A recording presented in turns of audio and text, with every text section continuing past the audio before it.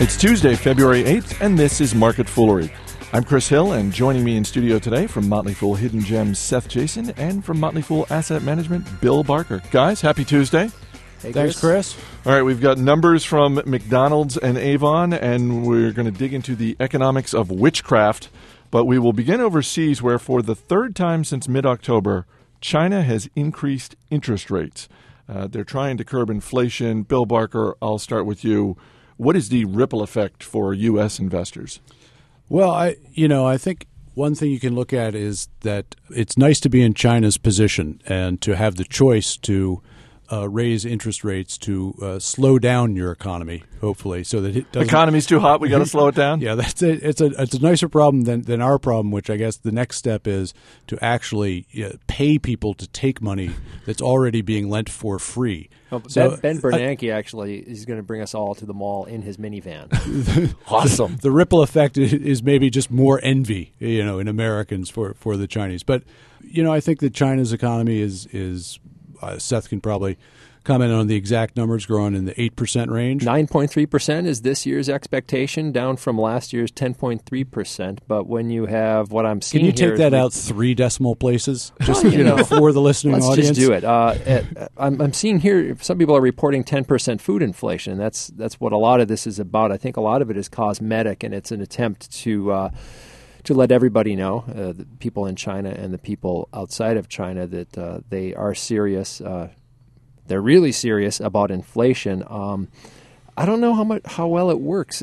It's really hard to say. I think that a lot of loans in China aren't really made so much on the basis of whether the money is cheap or even whether, what capital requirements are. But they're sort of handshake deals between people who know each other. So I have my doubts as to whether this will actually rein in inflation all that much, and especially food inflation, which to me is really more sensitive to things like bad crop yields and floods in Australia and things like that. Yeah, at the margins, though, raising interest rates rather than lowering them is going to take some air out of potential bubbles. The one that is probably of the greatest concern is the housing market in China.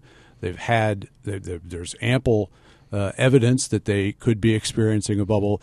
They've seen what a popped real estate bubble can do. And they've got legitimate concerns that they might be lining up for something like that themselves. I think U.S. investors who are in China, investors who are into stocks like Jinpeng International is something we have over at Hidden Gems we own, and they sell power equipment. That's a sector or an industry you might want to take a look at this and worry a little bit, because a lot of this equipment goes toward capital spending, and if there's less lending in support of capital spending, then perhaps they see a little bit less business. So it really depends on what kind of stocks you're in. Now, if you're in stocks that are benefiting from the sort of bubble of all things China, then you probably do want to be careful. Yeah, if you already own 6 condo units in China and you're planning on buying a few one. more, that you may want to take that down and diversify. Might want to rethink that? Yeah. All right, McDonald's reported strong same-store sales numbers for January. Bill Barker, check out the numbers. U.S. comps were up 3.1%. Asia-Pacific, Middle East, and Africa up 5.2%. Europe up 7%. Man, they love their McRib sandwiches over in Europe. They love to complain about them, though. Everybody loves McDonald's. That's what those numbers say. I think that it's 1 month's data. It's not terribly big story, but at the margin, it's a good one. The U.S. number was better than what was expected, and so people are continuing to eat, which I think is good. If you're looking for economic signals Captain out Obvious. there. Well, McDonald's is one of the cheaper places to eat, especially if you're used to buying food at Whole Foods or something like that.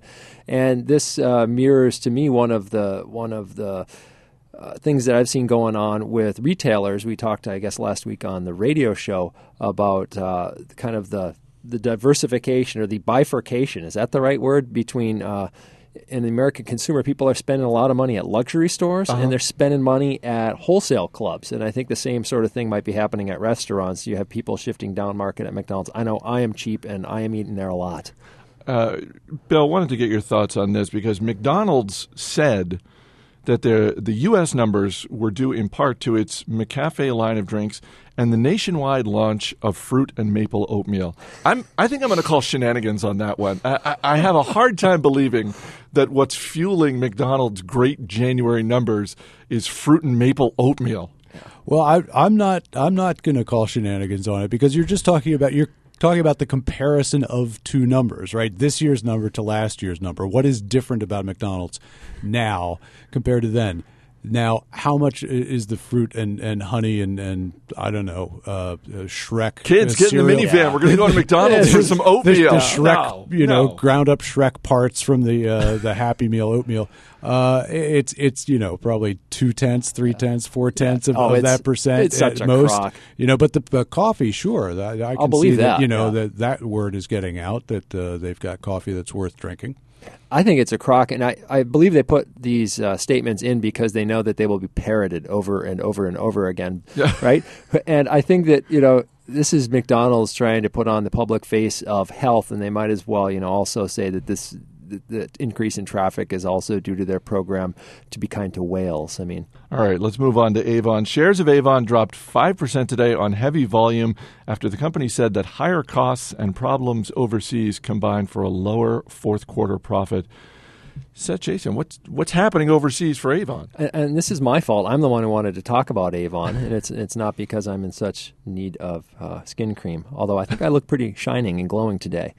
I'm not going to comment on that. I wanted to compare it because we talked not long ago about a somewhat similar company, Tupperware, which is going gangbusters overseas. Earnings were up, and a lot of the good news there was owed to their personal care products. And it just surprised me when I read this report that Avon, which is in a similar business and has a somewhat similar business model with the door-to-door sales, et cetera, is struggling. And so revenues were up only 1% year over year. That's 5% in constant dollars, which is a boring way of saying, getting rid of those foreign exchange problems.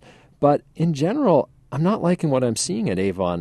Margins are down, expenses are up, and if I look at kind of the long-term trend, which is something I like to do with graphs on my nerdy computer while I'm talking on the podcast, the trend at Avon is bad. The operating margins just kind of keep sneaking down. The free cash flow margin keeps sneaking downward. I don't think this is a stock to be in. I think when most people hear the name Avon, it's a brand that's easily recognizable. Are things that bad at this cosmetics giant that you're just like, stay away from the stock? It's nuclear? Well, bad is a relative word, right? Bad's a relative word. Bad means they are in kind of a slow growth, mature market. You're going to see, I believe, these sort of low single-digit revenue growth opportunities where at the same time what they sell is essentially a commodity, right? One skincare product or cosmetic is pretty much the same as another. And so there's always spoken like a true male. Yeah, like a true male, exactly. I'm just guessing some of our listeners are going to have a different thought about they might disagree, but they would have to argue with the operating margins, and that's they're not going to argue the operating margins with you. That's not what they're basing their decisions on. That's the story for the stock investor. Is that the competition? I think is what is inexorably driving down the margins at Avon, and which is why I would just not be interested in it as a stock to hold. I don't disagree. And finally, it's getting tougher to be a witch in Romania. In January, the government changed labor laws to officially recognize witchcraft as a taxable profession. And now the Romanian government is considering legislation that will require witches to have a permit and threatens them with fines or imprisonment if their predictions don't come true. What is the world coming to that we're taxing witchcraft? What's going on here? I like this. I support this. When a government is going to tax certain activities to benefit or to try to get rid of them, such as alcohol back in the day or cigarettes, things like that. This is very similar, and the government is probably looking at a little bit of revenue here. The witchcraft business seems to be going very well, in Romania, and so they're willing to both get their share of it and entice people to think about doing other things with their money. Will no one here speak up for small government? America, this is what you get when you elect Democrats. Taxing the job-killing witch tax that Wait, what country? Romania. What ranch? You can't even Oh. remember what ranch you're on. Well, Romania. I just want to know where the Tea Party in Romania is on this.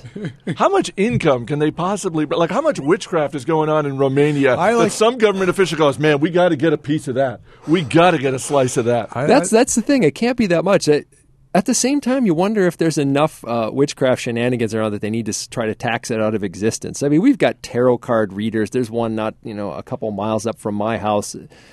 How is she? How is she? She seems pretty good. She always has a very vague prediction that comes true for me. But is it harmless? I think it's kind of harmless. Or you get what you ask for, I guess. Here's one thing that may have a parallel to the world of Wall Street, and it's this notion of threatening the witches with fines or imprisonment if their predictions don't come true. Is that something that we could see with like awesome. Wall Street analysts? analysts? Like, Oh, wow, man, we are in trouble. We are in big trouble. your predictions don't come true. Sorry, we're going to have to fine you. I'm just guessing that their lobbying group is a little bit stronger than the witches' lobbying group in Romania. That they'll be able to thwart any attempts to hold them accountable for their predictions. Do you have a favorite witch in history? In history, Glinda. Glinda? Really? No way, the blonde one on Stumped it. Bewitched. Yeah, I think Oh. Elizabeth Montgomery. Yeah. Well, there's You know what? that, yeah. Or Genie. Can we count her? No, No, she's a genie. Isn't that the same thing? No, genies and witches are Oh, very one of them different. has to cross her arms and wiggle her nose. What did Genie have to do? She had to hang out in a bottle. That's like, if you're a witch, you can just like walk amongst us. Oh.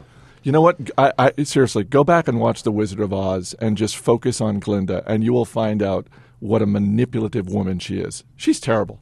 She's like, talk about misnomers. Glinda the Good Witch. She's just manipulative. Are you raising your daughters to dislike her? No, actually, I haven't watched it with them. But it was on the other night, and for some reason I just focused on Glinda. I'm like, wow, she's just kind of like the puppet master. Just like, oh no, you got to go do this. No, you here, wear these shoes. Oh, by the way, someone's going to hunt you because you're wearing those shoes. Aren't you just stealing the plot here from Wicked? I haven't seen Wicked. Oh, all right. Go get the book. It's good. Gregory Maguire, I think. All right, Seth, Jason, Bill Barker, guys, thanks for being here. You're welcome. Thanks, Chris. As always, people on the program may have interest in the stocks they talk about. Don't buy or sell stocks based solely on what you hear. That's it for this edition of Market Foolery. Our producer is Matt Greer. I'm Chris Hill. Thanks for listening, and we'll see you next time.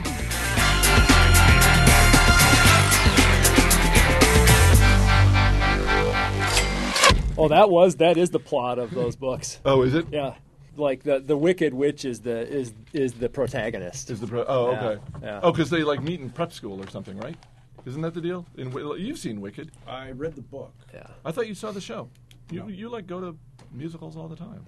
I wish I were Wearing musicals Avon all the products. time. Wearing Avon products. I would love to see musicals.